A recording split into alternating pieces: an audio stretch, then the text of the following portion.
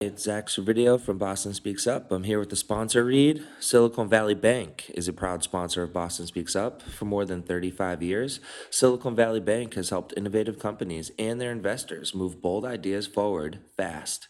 SVB provides targeted financial services and expertise through its offices at 53 State Street in downtown Boston and in Newton, and innovation centers around the world.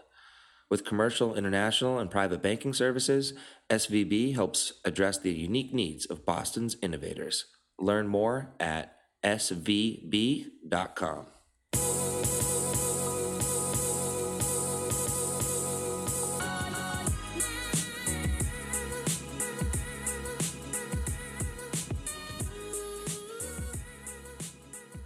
Zach Video here with Boston Speaks Up. I'm here with Sean Cantwell, managing partner at Volition Capital.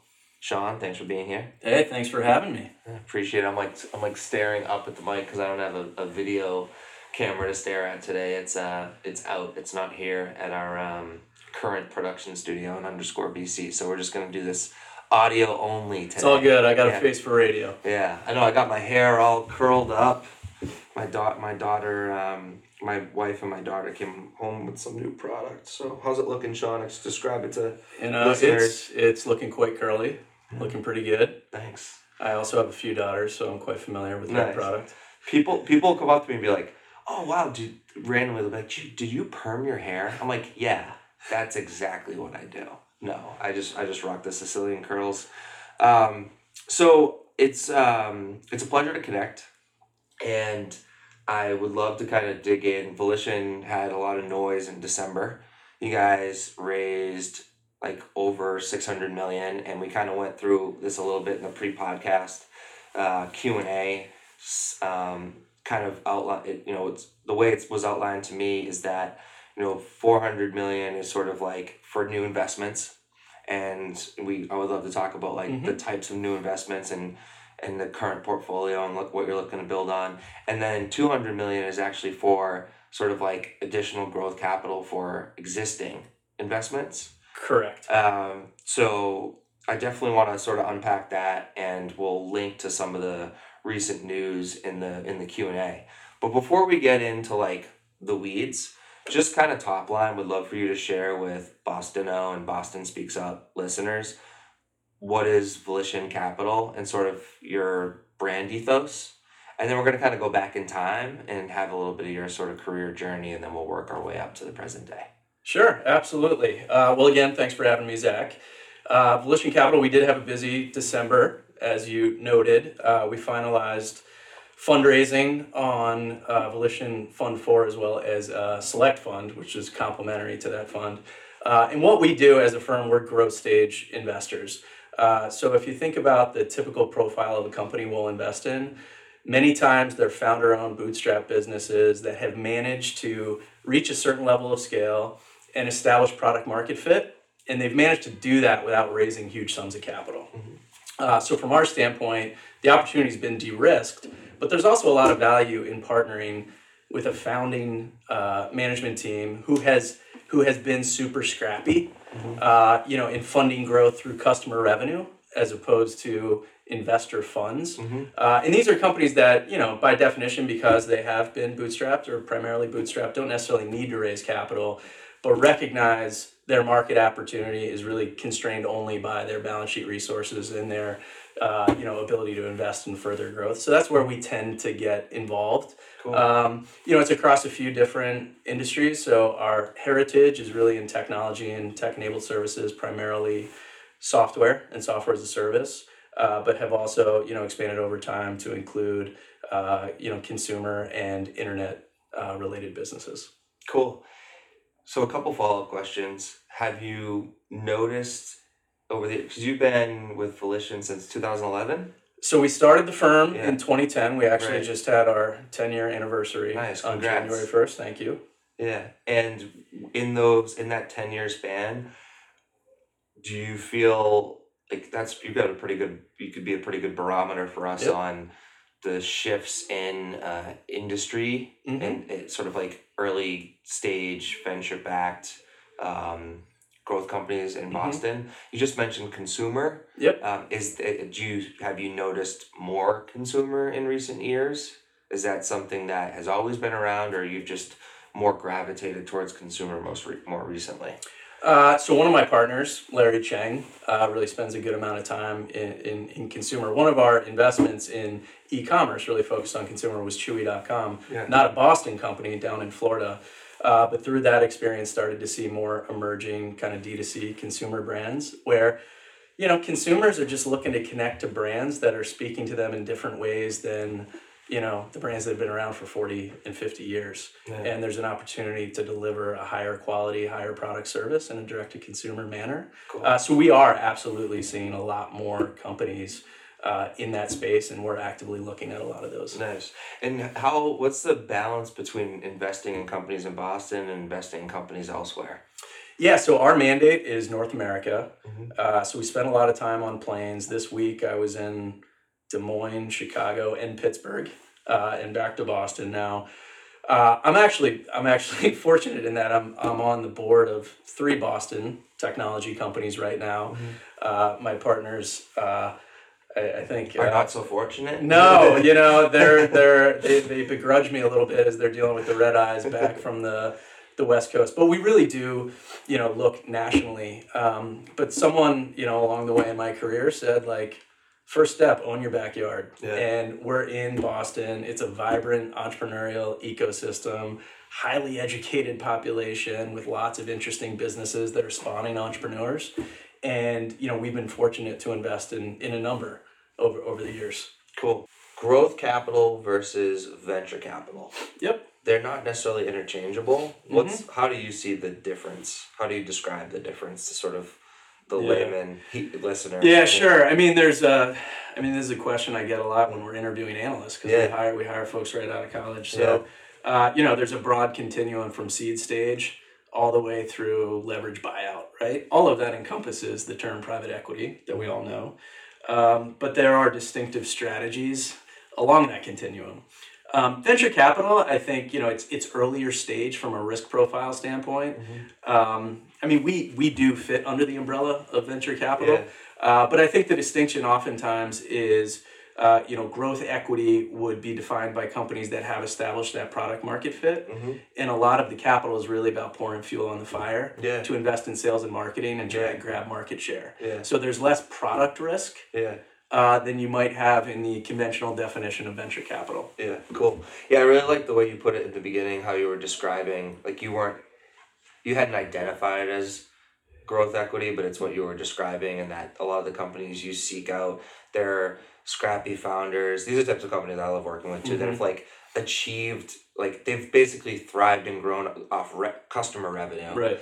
But if you could throw gasoline on the fire, like there's tons of economies of scale they have, and they're just like growth capital allows them to, they're built for scale, and a little bit of growth capital helps them sort of like scale more quickly and scale sales, marketing, and sort of like some of the operational things around those business units for a more mature company. Absolutely. Like a common discussion point in our partner meetings as we're evaluating new opportunities, it always comes back to something like this. Look at what this team has accomplished with no outside capital, or maybe a couple $1 million here and there. Imagine if we can put 10 or 15 million on the balance sheet, enable this founder team where you got 1 or 2 folks wearing multiple hats, help them build out that team to position them for scale, and help guide them on that path on where, when, and how much to invest to really put them on the best path. That's always part of the, kind of the investment thesis. Nice. So one of the things that you mentioned in the pre-podcast Q&A is that what you like about sort of growth equity and VC world is sort of the competition of it. I think in general, like a lot of there's the innovative nature of it, but then also from a VC like sort of the competitive nature, like, and not so much with other VCs, more with you find a company that's competing in some market and you're helping them go and sort of like go to battle and win and have the best possible outcome, right? So I want to talk about where that comes from Yep. and go way back in time to where you grew up, which was Allentown, Allentown, PA. PA, and Stand up, A-Town. nice. So let's dig it. All right, let's talk about it a bit because when you mentioned childhood spent after school playing sports with your friends sounds a lot like mine. Yep. Dreaming of maybe I could be a pro soccer player. Maybe I could be a pro. Maybe if I grow enough, I could be a basketball player. I don't know. For me, it was just like it was all sports all the time. Yep. Sports in school was kind of my thing. What was it for you growing up in Allentown? What was it like? Yeah, so Allentown was an amazing place to grow up. I grew up in the type of neighborhood where you got home from school and then you said, "See you later, Mom, I'm going to the park." Jump on your bike or I was fortunate enough to actually be walking Right there, distance to nice. like the neighborhood park. Cool. And there were probably 15 kids within a year or two of my age who Amazing. would do the same thing, go down there, and depending on the season, we'd play basketball, stickball, football. Football in the snow. Yeah, football in the snow. Oh, We built yeah. forts in the woods. Oh. You name it. Snowball fights. snow. Capture the flag. Not so that? much. No? Not so much Okay. capture the flag. Yeah, but we just had. We had a great time, great childhood. Allentown's the type of town where, it's a good cross section of the population, folks of all different types of backgrounds. But it's a type of town with like blue collar sensibility, hardworking folks. I was definitely fortunate to have like two super supportive parents Yeah. that gave me great opportunity, encouraged me to do my best. So I definitely look back fondly on my childhood. That's great. So, what did your parents do for work? So my dad was, absolutely like a mentor for me growing up and someone I looked up to. He, worked for a big Fortune 500 company, Air Products and Chemicals, in the Allentown area. Kind of grew up in the sales and marketing organizations of that company. He was the first guy in his family to go to college, financed it, on an ROTC scholarship. Wow. Served in the Navy, served in Vietnam. So he definitely like instilled in me a level of discipline, which I wasn't always like receptive to as a child. And, there were periods where I maybe rebelled against that a little bit. Yeah. But by and large, he set a great example of like, hard work, high integrity, do the right thing. That'll kind of be rewarded and paid off. My mom was a stay-at-home mom who really looked after me and my sister, and she was someone who like pushed me really hard. I think she saw potential in me that I didn't see in myself, and she like fought for me. Amazing. There were times when I maybe didn't see that potential in myself, and she would push me and advocate for me and make sure I'm getting on the right track. So I look back and owe a lot to both of them, as well as my sister, who was a few years older than me. That was my next question. Was it's any siblings? So older sister. So older sister, you may ultimately ask where I went to college, Yeah. which was Notre Dame. Yeah. And really the main reason I ended up out there is she's 3 years older than me, Sure. and she went to Notre Dame. Cool. I grew up in a Catholic family. I went to Catholic school growing up. So Notre Dame was absolutely aspirational for me. Yeah. It was my dream school. It's like one of those defining moments in my life when I got that acceptance letter. What year was it that you were graduating high school, going to Notre Dame? So graduated high school, 1995. My first college visit was I hitched a ride with a family friend who was going out to South Bend Okay. for the Notre Dame Penn State game in 1992. Oh, jeez. Amazing. Which, if you grow up in Allentown, Pennsylvania, you are either a Notre Dame fan or a Penn State fan. Yeah. It's big high school football town, Sure. Allentown. College football is also very popular. But nevertheless, I go out to Notre Dame. The game's, it's snowing. Notre Dame wins in a 2-point conversion as time expires. They're filming Rudy at halftime of the game. There's a scene in the movie where it's snowing and Rudy's in the stands. That was that game. That was that. So nevertheless, it was just like, That was your first visit. that was my first, So you fell in love. that was my first Yeah. visit to a college campus, and I was like, Sold. like this is where I'm going. I will tell you, that was like motivating to me. I gotta like get my nose in the books and study Yeah. and do whatever I can to That's get cool. out here. Not necessarily really knowing what I wanted to do long Yeah. term. I just knew I wanted to be a student there. Nice. Quick side tangent, but on a related note, my brother is 19 months younger than me, and he ended up going to Boston University with me. Yep. And there's something nice about sort of ended up at college with the sibling, if it's for it. So did you and your sister overlap for 1 year? So she was a senior when I was a freshman. Cool. You know, she How was loaded that? up the fridge with beer for me. So That's I was the most amazing. popular freshman Yeah. on the floor, you Yeah. know. But she also, you know, she was just another great mentor for me. You know, part of the reason I ended up out there, Yeah. a big part of that obviously had to do with her. She ended up majoring in business, which is kind of how I navigated on that path. Where's she now? So she lives in Philly, has a family, works at Vanguard. Cool. Yeah, so she and I are still very tight. Amazing. So Notre Dame, what'd you study at Notre Dame? So I was a finance and computer applications double major. Cool. And upon what were you? Well, at this point, you weren't going to be you weren't playing on the Notre Dame football team, so you're probably like, all right, I'm not going to be a pro athlete. Correct. Not that you really said you would be, but I'm just kind of Yep. having some fun here. So what was it that, because you go toward a direction and you're like, for me, I was like, I could do advertising or media or PR. And it was sort of like, and it went in different directions over the course of 4 years. Were you pretty, what were you thinking you were going to do freshman year? How had that changed by senior year? So I think, people reach that point of clarity at various different points in their life. Sure. Right. And, all you can do is expose yourself to different things and hope you find something you really like and you're passionate about, and then you can pursue it. When new analyst hires come in to talk to us, we'll discuss this topic. And, when you're 22, the range of options is, I'm using my hands, is really wide. Sure. And each decision you make, that path narrows It's narrow. a little bit. Whereas now I'm 42 and I'm in my lane. Mm-hmm. I'm doing what I'm doing. But when you're 22, you can really go in a lot of different directions. Like I said, I went to Notre Dame. I thought, hey, business, that sounds good. Yeah. Growing up at Allentown, you don't really have any exposure or familiarity to careers in financial services. Okay. Nobody's dad's an investment banker, venture capital, private equity. You'd never hear those words. Sure. But I thought business was an interesting path, and my dad was, in air quotes, a businessman, whatever that meant. Yeah. So I did major in business, and then kind of navigated towards the finance route. When it came time to interview for college, so this is, I graduated in '99. Yeah. So the hot topic at that time was Y2K. Mm-hmm. Everyone's totally afraid. Is everything gonna break? All computer systems. Yeah.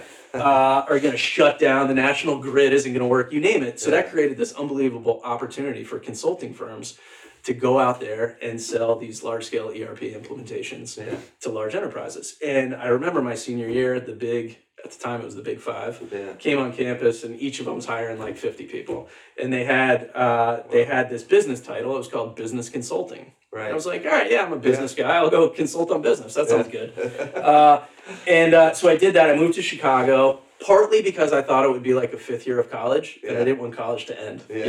So I moved to Chicago with a few of my college roommates, and I'm doing business consulting. Yeah. What that really meant. Listeners, you just missed the air quotes. Yeah. Business consulting. Yeah. So what that really meant mean? is I was getting staffed in cities other than Chicago, by the way. And Monday to Friday, I was on the road working on these large scale ERP implementations. Interesting. So it was kind of an Accenture, McKinsey You got it. consulting model. So I was at Arthur Andersen right after Accenture kind of split. Yeah. And then in that void, they created Arthur Andersen Business Consulting.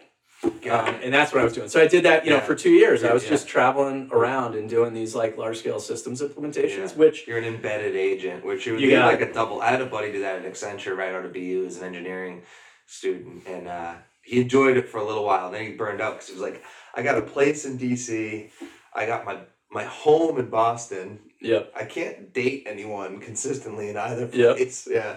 Yeah. So I'd say it's a good, welcome to the real world kind of experience. I had to wake up at 3:30 every Monday to get to O'Hare to catch a flight to Omaha or Philly or wherever I was.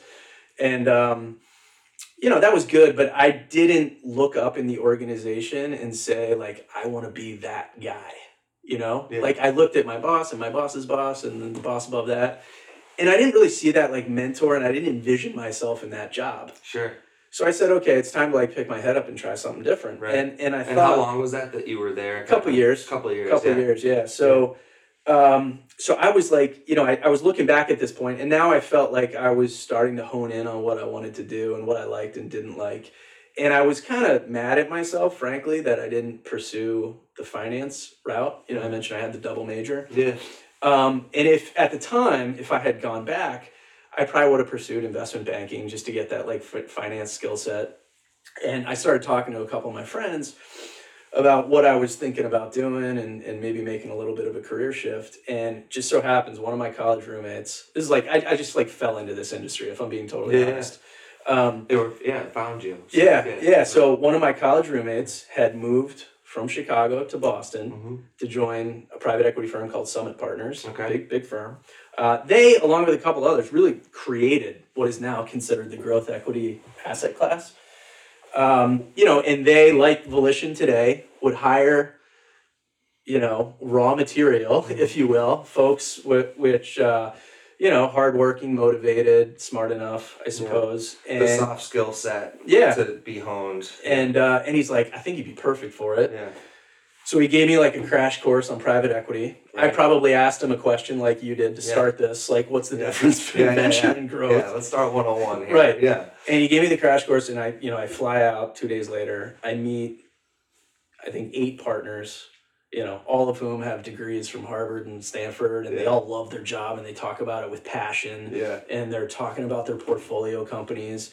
And I guess I did well enough in the interviews that they gave me the job. And I still didn't fully appreciate what the industry entailed, but I accepted on the spot before they even gave me the offer, and that's what brought me to Boston. And that was really my entry point into this industry. Nice. And is that something that struck you pretty positively, the enthusiasm? Absolutely. It was, I feel like their jobs. That's what I was like missing, Sure. And I think like whenever someone asks for career advice, right? Yeah. What do people respond? They say, "Hey, you got to find your passion. Yeah. Don't pursue the money. Like pursue your passion, and then success will find you." Yeah. It's really easy to say that. It's hard to do. Yep. And I will just tell you, like I was very fortunate that at an early point in my career, I was probably 24 at this point, I found a job that I just loved and I had passion for, and excitement. And what was great was, that enabled me to just like put my head down and focus on where I was, not think about anything else, but really just try to do the best job I could do while I was there. Yeah, cool. So that was Summit? That was Summit, yep. Yeah. And that was 2004, so we got a good, 4 years before the recession. So 2001 to 2004. Okay. Then I left to go to business school. So it was one of these things where it was like, come here, a 3-year associate role, where like, they give you a computer, a headset, and your job is sourcing investments. Interesting. So over the course of 3 years... Is it still like this? It is. And our analyst role at Volition is very similar. Yeah. I can't speak to Summit, what it's like. I've been gone a long time. But, during the course of my 3 years there, I probably spoke to, gosh, I don't even know, somewhere between like 3,000 and 5,000 CEOs. Interesting. And are you generally an extrovert? Like you talk to strangers, or you talk to an incredible amount of people for the first time in this role. Yeah, you do. And you have to get over like those nerves of like, gosh, I'm 24. Like, why is a CEO going to talk to me? And, even today at Volition, we train folks on how to do that and what the right questions are and all that sort of stuff. But I do think it's a certain type of person who, again, like gets energy from that. Yeah. Because we're very lucky that, we get well north of 100 resumes for probably every one analyst role we fill. Yeah. And many of these folks are unbelievable on paper. Yeah. But book smarts doesn't always translate into street smarts, which you need to have. Yeah. And you also have to have that personability and range. comfort level, right? Yeah. So it's like you got to be able to use both sides of your brain. For sure, yeah. It's something that the word that comes to mind for me is like range. Like you have to be a chameleon. Like the person on the other end of the phone is very unique and like no one else you've ever spoken to, and you're gonna have to sort of like maneuver and make them feel comfortable, and it's not one size fits all approach to just getting on the phones with folks for the first time. That's absolutely true. So 3 years in that role. Yep. And then you went to business school. Where'd you go for business school? I did. So I went to Harvard Business School. So again, this is one of these things where it's like sometimes people say, "Hey, like, are you lucky? Are you good?" I attribute a lot of where Yeah. I am to just Yeah. luck. Yeah. I think when I moved to Boston, I didn't even know Harvard had a business school. Right. And Yeah. then I find myself working Yeah. for like an amazing range of mentors, Yeah. many of whom had degrees And you're from on this Harvard Business track to School. go to HBS. Yeah, Like, whoa. yeah. So next thing I know, I pick up my head and I'm in HBS and I'm looking around at all these unbelievably impressive people. And I'm thinking, like I've come to learn many people feel is like I'm an admissions mistake. I'm not supposed to be here. Yeah, I have similar feelings. Even I remember first semester at BU, I was like, "Crap, I think people are figuring it out. Yeah. I'm not supposed to be here." Yeah. Yeah, it took a little time to acclimate, but Yep. then you were very quickly I mean, one of the best things, I haven't done business school, but everyone tells me just the network, the people, your peers that you meet in business school and actually, Lauren Landry, who used to write for Boston Now, she actually works for HBS Online now, Yep. and they're trying to do their best at not doing it like how many other universities have, but create a Harvard Business School online experience for people around the world to kind of democratize access to HBS. Yep. And the biggest hurdle they've had and is in what they've really pushed hard to do is embrace technologies that allow peer-to-peer communication. Yep. So it's not just like the one-to-many, like the professor speaking to a group of students. I met like a lot of Imagine what you got out of HBS was those peers you met with that maybe you still work with or are friends with to this day, or you just exchange tips with and sort of and learned from, because everyone had been working professionals for some time. Yeah, no, there's no doubt about that. It's hugely beneficial. It's interesting. Like, I don't think we as a firm have ever invested in an HBS grad. Mm-hmm. A lot of times, our entrepreneurs we invest in, they don't even have a college degree. Yeah. And otherwise, I think it's like a very interesting cross section. Some immigrants, some folks who grew up here, went to state school, you name it, right? But a lot of times I find folks that have a highly pedigreed background, sometimes the opportunity cost of pursuing the entrepreneurial route is high. Yeah. Because, gosh, I could go work at McKinsey or Bain or Goldman, you name it, right? Yeah. And sometimes that creates a little bit of a risk aversion. Yeah. But I do find myself like interacting with fellow classmates quite a bit. Last week was actually like an awesome moment for me where one of my classmates, like one of my section mates at Harvard, you're like broken up into sections of 90 folks, and you spend the entire first year with those 90 people. And one of the women in my class is now an entrepreneur. She has this great business and she's on the road considering raising capital, and came in, to tell the story to me and one of my partners. And I was just like, man, I'm like so proud of you and like what you've accomplished. It's awesome. Yeah. Because I think back, like we were together in a classroom during like very formative days of our learning process.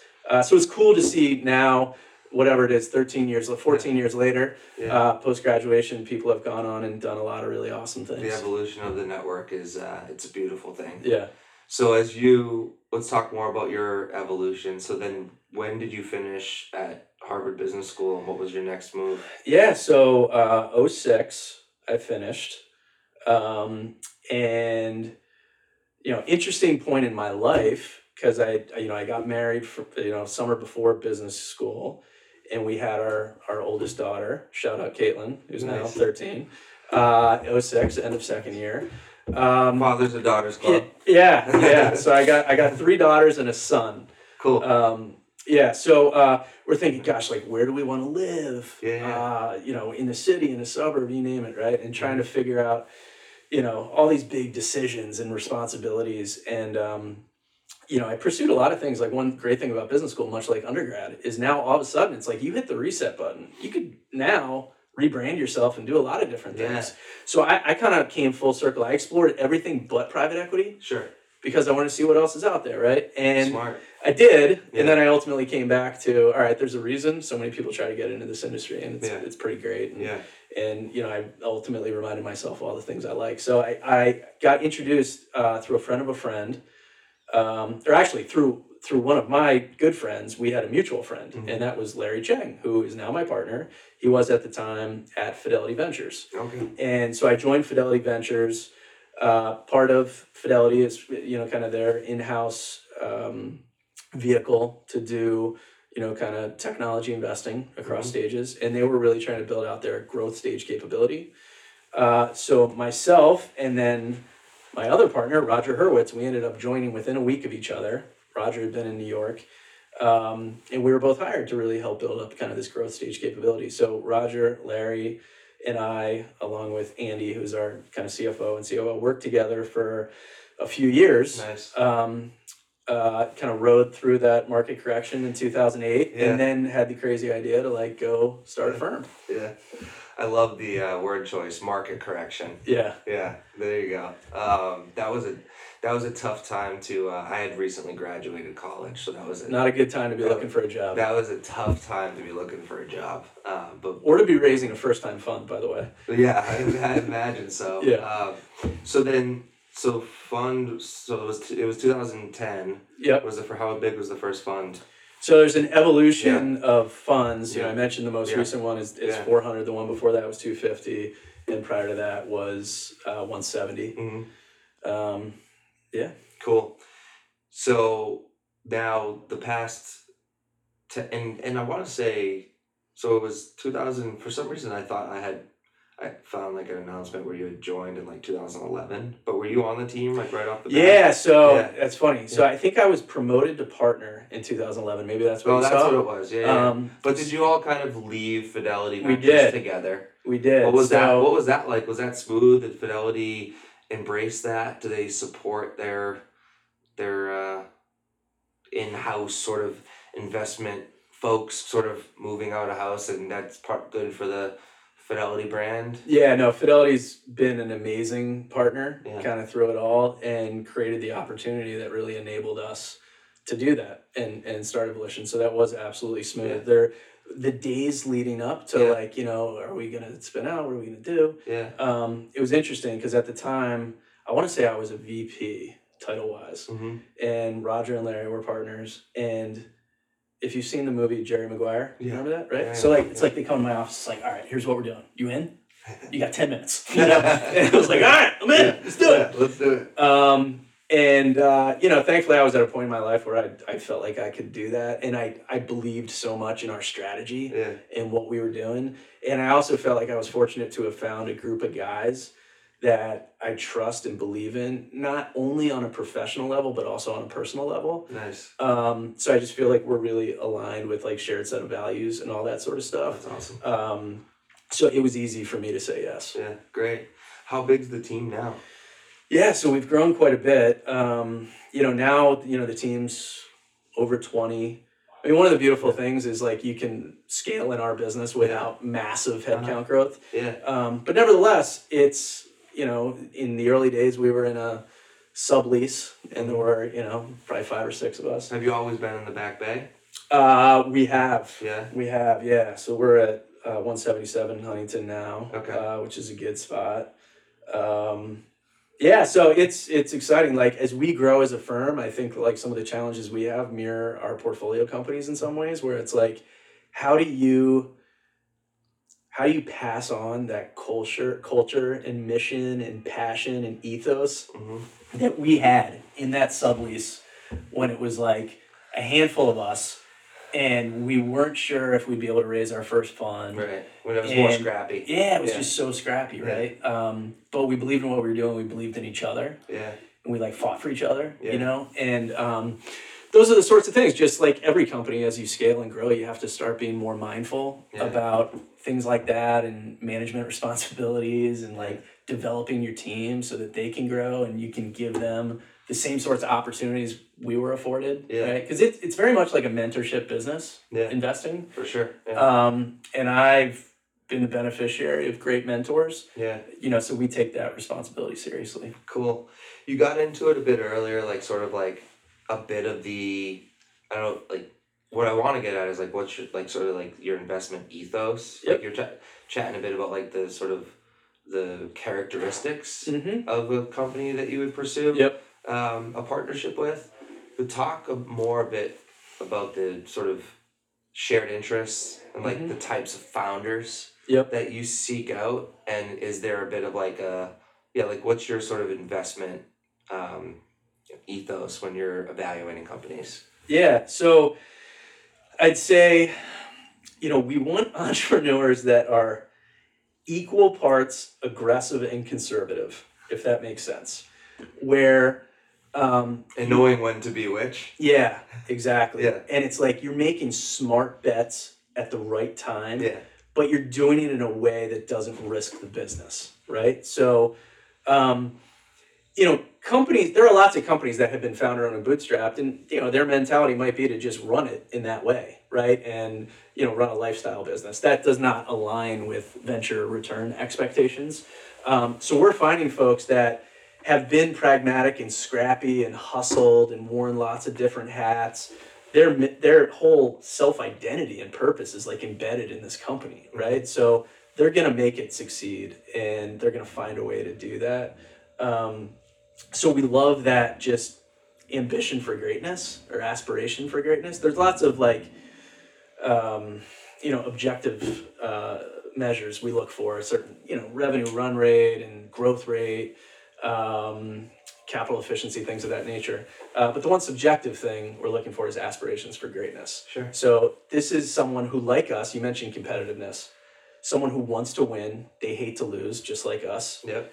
And you want to be the market leader. Like, you've put yourself in a position where you have happy customers, and you want to own the market, and perhaps there's a market opportunity out there that you find yourself in, and you have a product customers like, and they're buying it. You realize there's lots of other customers you could service. So then it's all about, how do you put the plan in place to maximize your chances of success, while minimizing, the bumps along that road. I think having a shared definition of success, by the way, Yeah. is also really important for any entrepreneur Any who's partnership. considering Yeah. investment, right? Yeah. Because there could be a founder out there who starts a company and says, "Yeah, I want to raise a couple $1 million," and boy, if someone would buy my company for $25 million someday, that would be amazing. And that's great. Like, Right. that's a great outcome. Right. But an investor who comes along and Yeah. now is investing at a $25 million pre-money valuation with a return expectation of making 3 to 5 times their money, Yeah. the entrepreneur has to understand what they're signing up for. Yeah. And hopefully you have like really good alignment Yeah. and shared expectations of what is success or failure. Yeah. The word that comes to mind there too is transparency Absolutely. and just really good communication. Yeah. So actually, let's double click on communication. It kind of what's lingering on my mind a bit is that first role you had, Yep. like the headset on. Yep. It's similar to, like, I remember that fear when I was at a marketing agency right after I graduated from Boston University, and just like hitting the phones and calling people and being nervous. But that getting over that hump was like one of the biggest hurdles, and one of the biggest things that that young people can learn is sort of like those skills. Not necessarily like book skills, but like having the grit and the ambition, and some communication ability. A lot of business is communication. Are you noticing, like, it's 20-person company? Yep. Is that something where, like, when you're hiring people, you're like looking for people that are like really good communicators, or is that something that, do you guys have, like, for your analysts, do you sort of train them up on communication, or is that something that you expect people to have? So we will oftentimes do an initial screen where it's like a phone screen. Like, how comfortable is this person on the phone just having a conversation? Yeah. You can weed people out, I think, that way. Yeah.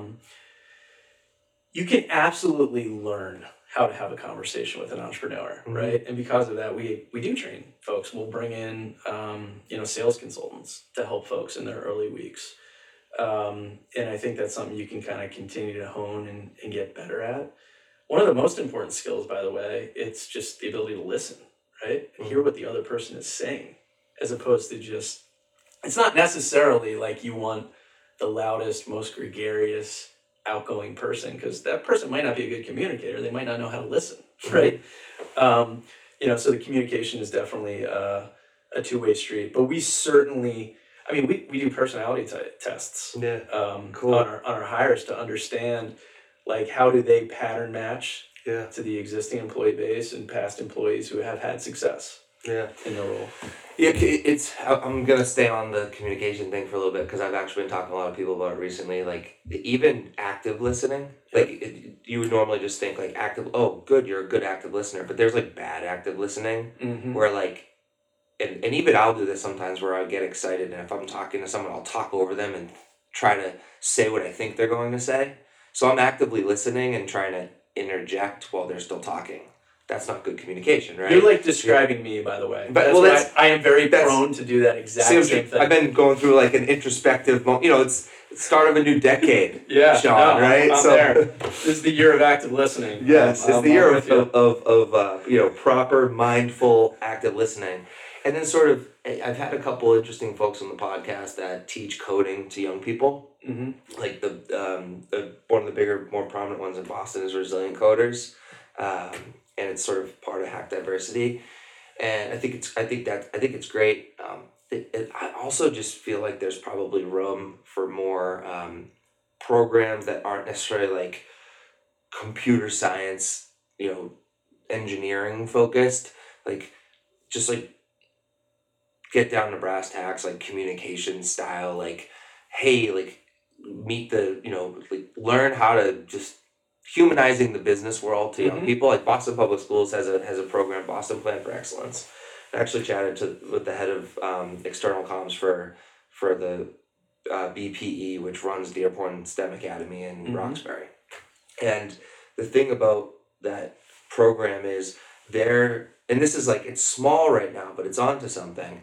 And I'm kind of bringing this up because I kind of want to push a little bit in like this, some of the stuff we talked about before we went live, Yeah. like socioeconomic, change, mindful impact that we all have to be aware of as we're like here in, beautiful offices in downtown Boston, which is getting increasingly expensive to, cohabitate in.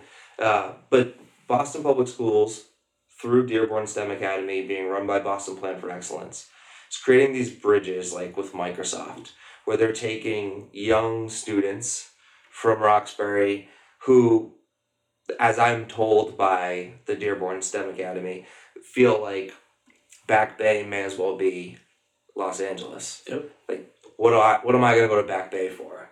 But they're taking them to Cambridge to visit the Microsoft garage and chat with professionals to just humanize like these big, the Microsofts, the Fidelities, the Wayfarers, the TripAdvisors of all these big brands. Mm-hmm. And so I'm just like, I'm bringing all that up because one of the reasons that I started this podcast was to help create like an audio layer of discovery Mhm. for certainly people in the tech and innovation economy to get to know each other better Yep. than like gleaning insights off like our LinkedIn, Mm-hmm. right? That's pretty static, like learning. But also to provide this to like the Chamber of Commerce in the Merrimack Valley has like taken it and shared it with like teen coordinators in Lawrence, Mm-hmm. so that kids can be like, hey, like you can kind of learn and navigate what are the different types of people who are kind of thriving in different careers in Boston, right? So with all that said, and all that context, just curious, what are your thoughts on, you're a father of 4, Mm-hmm. and I have a father of 1 right now, but our we have this goal of most parents, I think all parents do, make the world a better place for our children, Yep. right? What are your thoughts on what's happening in Boston, rising rents, kind of like bit of a housing crisis, bit of a traffic issue, lots of suburbs that are not necessarily tethered to the city that well. When you go a few miles out of the city, they don't know what Hub Week is. 60,000 people attend it every year. You can go. There's a bunch of free content. Like you can learn and network.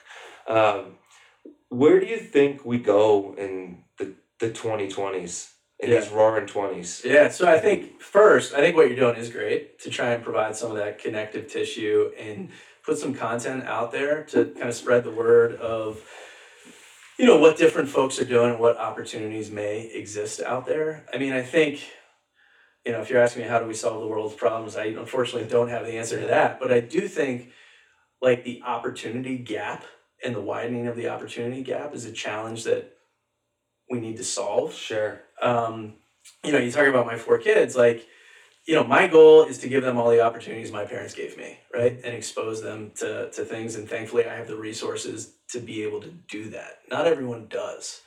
And if I think about that in the context of our business, what we do, funding entrepreneurs, many of whom are immigrants, and you look back, I go back to business school, right? And one of my favorite classes was the history of capitalism. And you read about all these early, 20th century, late 19th century entrepreneurs who went on to great success.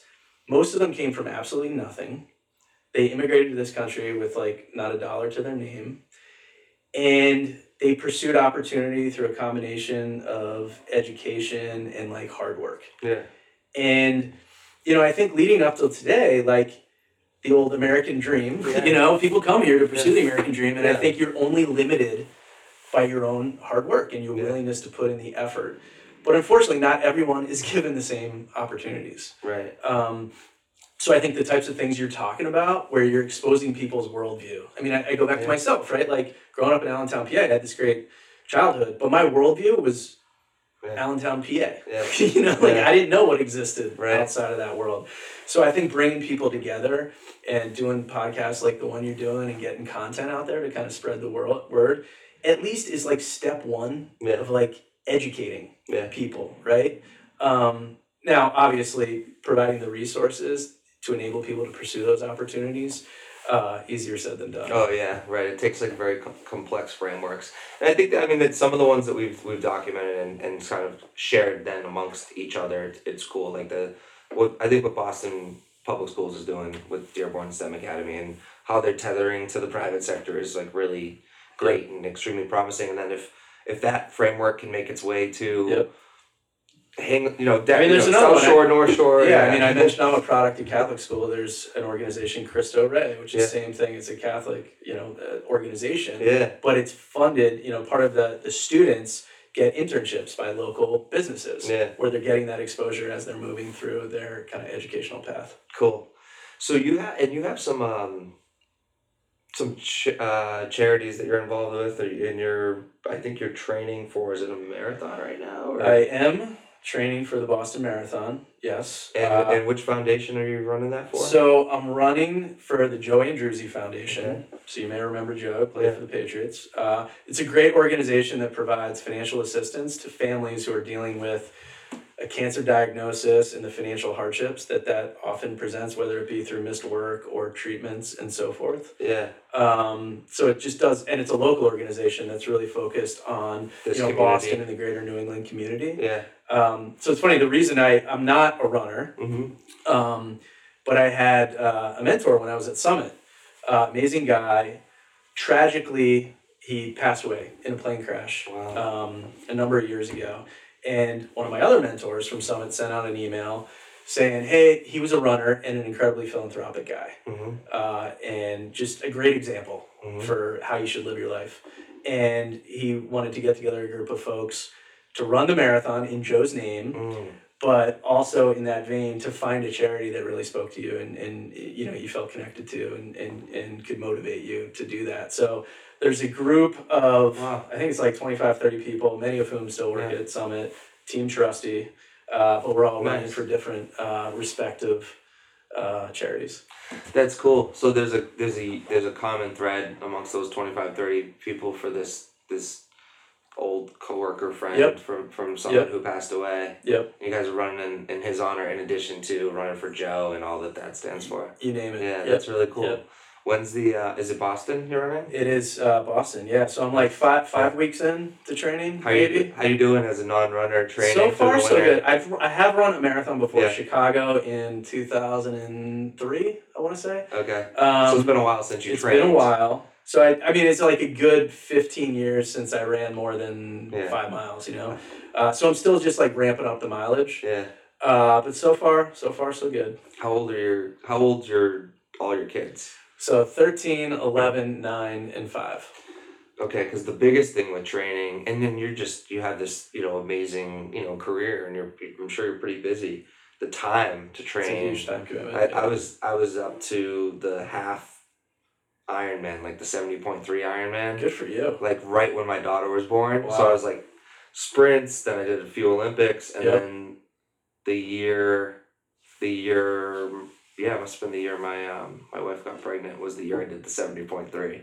I haven't done one since, so it's been a few years. And the Well, that's even biggest thing tougher is because you got to train multiple disciplines. that is tougher. So yeah, maybe I need to go to the marathon thing for a while. But I think Yeah. about my time now and how everything is about career and exciting initiatives. So in it's like, I Boston. will say, it's like, I'm a goal-oriented person. Sure.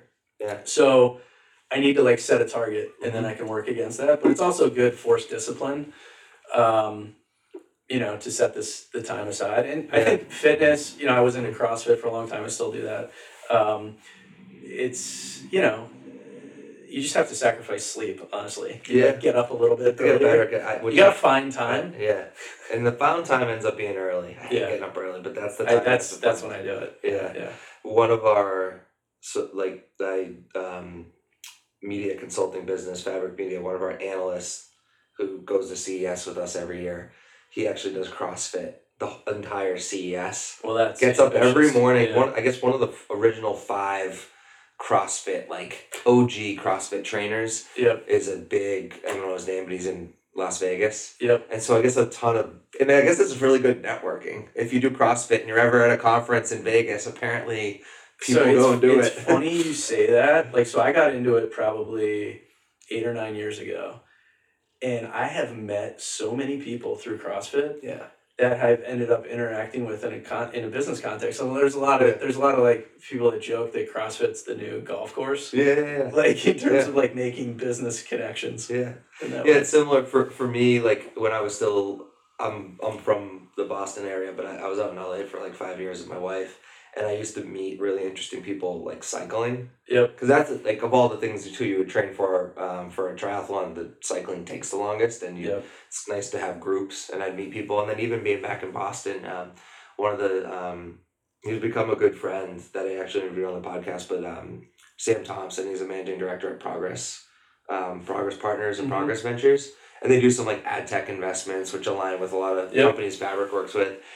But I just know Sam because he like organizes the Cambridge like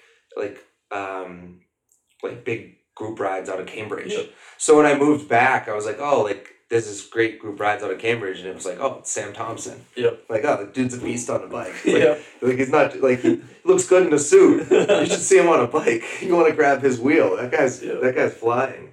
So what's the Cantwell family get into in the winter? You guys skiers, snowboarders? So, we mentioned that I'm training for the marathon. My wife is like a CrossFit beast. Okay. Like she is legit. Okay.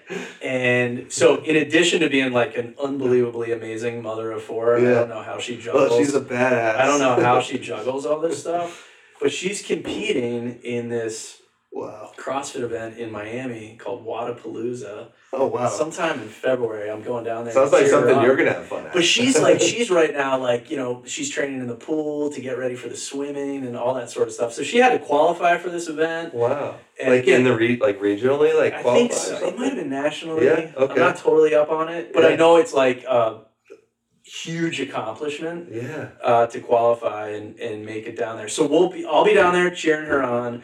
And my kids are, entering that age where they're crazy busy. So I have a daughter going to a gymnastics meet in New York this weekend. Another daughter, my oldest one, is in a cheerleading competition in Atlantic City. Oh, geez, all over. So my wife's going to New York. My parents, thankfully, are, going to take care of my daughter in Atlantic City, and I'm home with the younger two this weekend. Nice. So it's just activities, basketball, gymnastics, cheerleading, you name it. Not that you have time, but you get in any coaching with the basketball or anything? So my oldest daughter, I coached.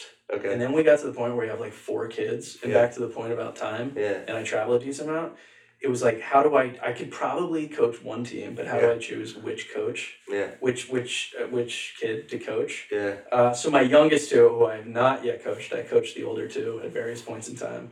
I will probably get back into it for them, but for the time being, I'm on the sidelines. I had a mentor and a parent of some older daughters. Like he said, like he did this. Like he's like, I couldn't coach them both their teams at once, but I coached each of their teams at an early enough time where like I didn't have to worry too much about how great of a coach I was anyways, but Yeah. also like there's way better coaches suited for this than me. So Yeah. after a few years I coached them and it's like Yeah. bring the professionals, air quotes, Yeah. into the coaching and then kind of coach the next one. Yeah, my little man who's 5, like there will probably be opportunity. The other challenge is like my daughters, what they're into, I know nothing about. Like Yeah. my wife was a gymnast, Yeah. and my older daughters do like gymnastics Yeah. and cheerleading. So that's kind of Well, that's- mom's world. Yeah, that's the stuff that you just like. I admired my father learning the game of soccer. Yeah, It's like my dad was, even when I was like young, like into like I remember being 9, 10, 11, 12 years old. My dad drove for UPS. yeah, And so he used to play in like fast pitch softball leagues with like the Yeah. Teamsters Local 25, like the Union team. He was playing hockey. So he was like a baseball hockey player. And then we played all sports. We played baseball, Yep. played soccer, played basketball, but we all played soccer, including my younger sister. So and my dad never tried to coach my brother and I, Yeah. and we were always on like the travel teams. He's like, Yeah. great, yeah, go let the pros coach you. But by the time my sister was coming up through travel, like there wasn't a travel coach, and so my dad, who had just kind of acquired a little knowledge, he became like a prominent like Methuen youth soccer coach. so funny. And I to say admired that. the hell out of it that he Like he you and figured it I out. lived parallel childhoods. Really? So you're describing my dad right now. Oh really? My dad didn't know what a soccer ball was. My sister signed up and they needed a coach. So Yeah. we did it. Then he ended up coaching her like all the way through. And then he Yeah. coached my teams all Yeah. the way through.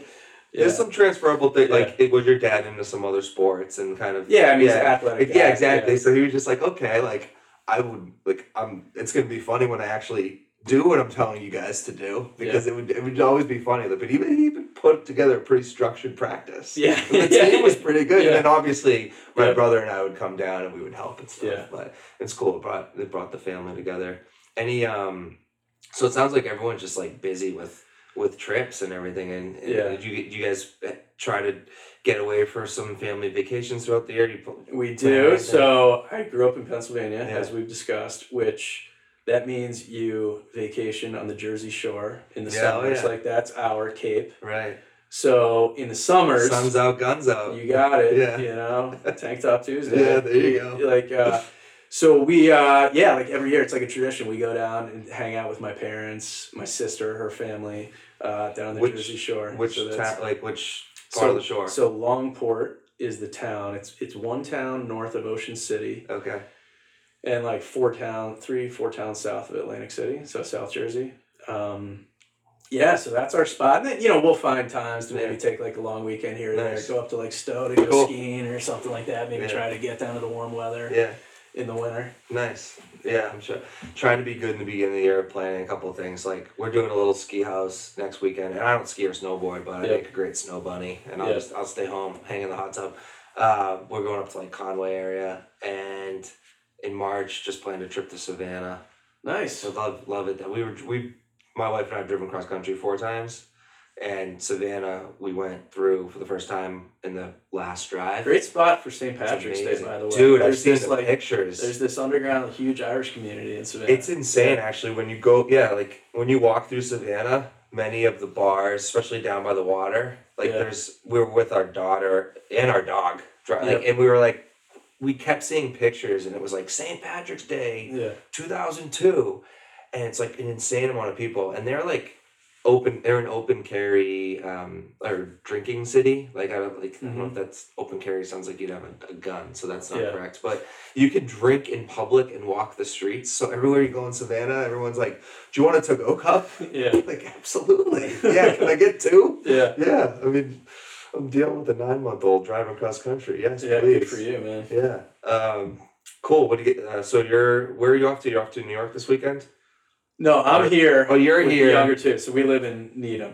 I was gonna ask you where home was. Okay. Yeah, Needham. It's funny, like when I graduated business school and, we had our oldest daughter, it seemed like the time to move to the burbs. And I knew like one guy who had moved to the burbs, and I was like, yeah, like where should I live? And he said Needham. Mm-hmm. So that's where we looked, and Cool. yeah, that's where we are still. Nice. 14 years later. Yeah, that's right. So your wife's doing New York, your parents doing Atlantic City? Yes. Yeah. We You lucked out this weekend. we did. So it was actually like we were a little bit unlucky that the Atlantic City and New York fell on the same weekend. So we had to like scramble to get my daughter a ride down there. Yeah. My parents are gonna, meet her down there.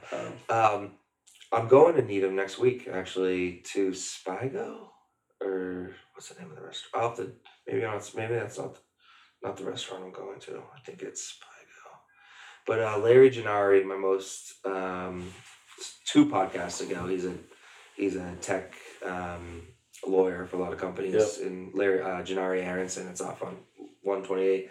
He does these like dinners once a month, and I want to say that was the name of the restaurant, but wherever it is, it's in Needham. All right. Well, I'll have to let if you you know. haven't been to Sweet Basil in Okay. Needham, shout out Sweet Basil. Okay. Free plug.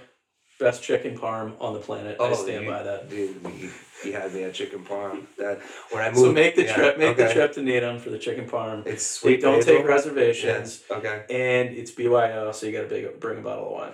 Oh, nice. Yeah. Fantastic. All right, cool. My friend's just. How far is that from Wayland?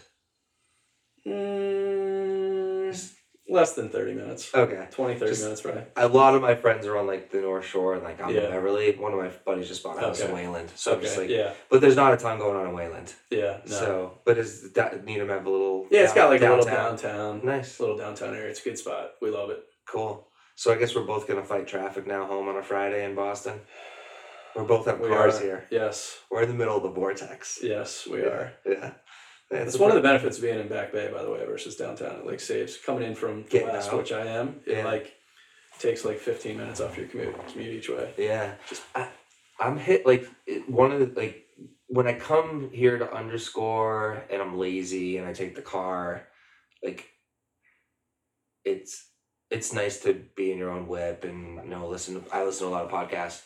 That said, nothing's more efficient for me than just jumping on the commuter rail. You got any good podcast recommendations, by the way? Oh, I got a ton, but I'm a media tech guy, so I listen to Recode, the Recode podcast. Okay. No, yep. Yeah, so I listen to Kara, Swisher, Recode Decode. I really like Peter Kafka, Yep. the Recode Media one. Digiday. I don't know that So one. Digiday is really good. It's sort of like, it's sort of if the digital beat at like an advertising age. Yep. But the whole publication is just like very, very strong digital media coverage. Mhm. And the reason, and like a good way to sort of put them into context is most writers from Digiday end up at Wall Street Journal and they end up on the CMO Today beat. Got it. So they write for like chief marketers and like chief growth officers Mm-hmm. we're sort of like media and advertising are being just disrupted by technology. Yep. Which is my jam. I tend to listen, and then like my guilty pleasure podcast is the Toucher and Rich one.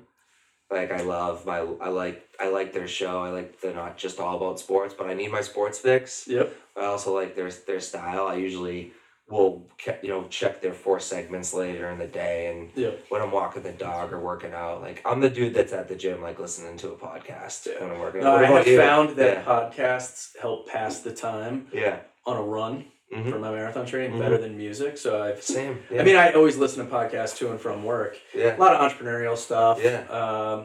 Like How I Built This on NPR, Oh, yeah, which is How I a great Built one, This which is tells the great. story.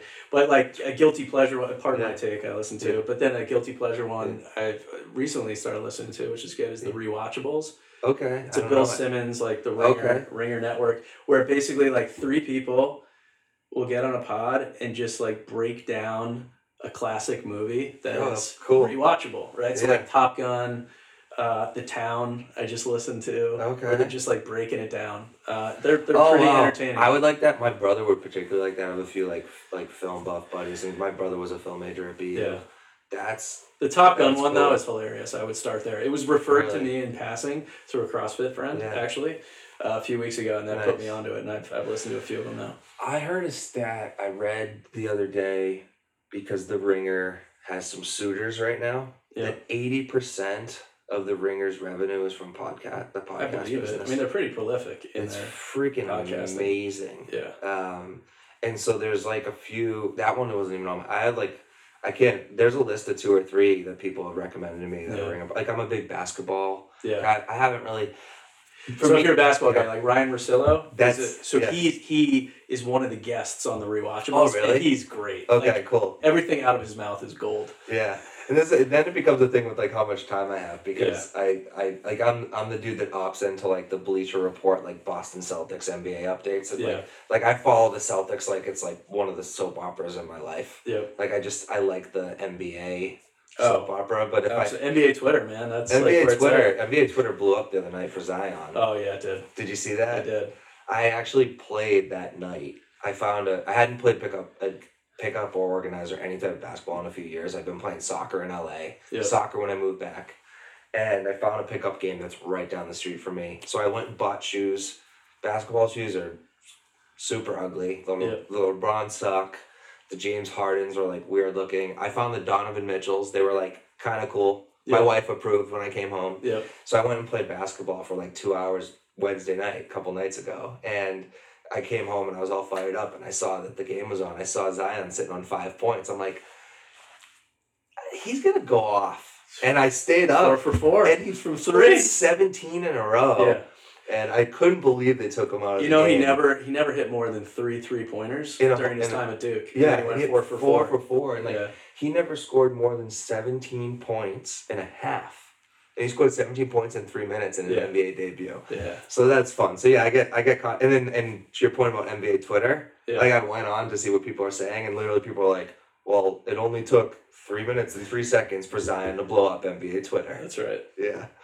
Sean, this has been a pleasure, man. Yeah, likewise. I enjoyed it. It's fun. Looking forward to it. And you'll have to let me know when you get a studio set up over at Volition. I'll come check it out. Sounds good. Yeah. Will great. do. All right. Cheers, Boston.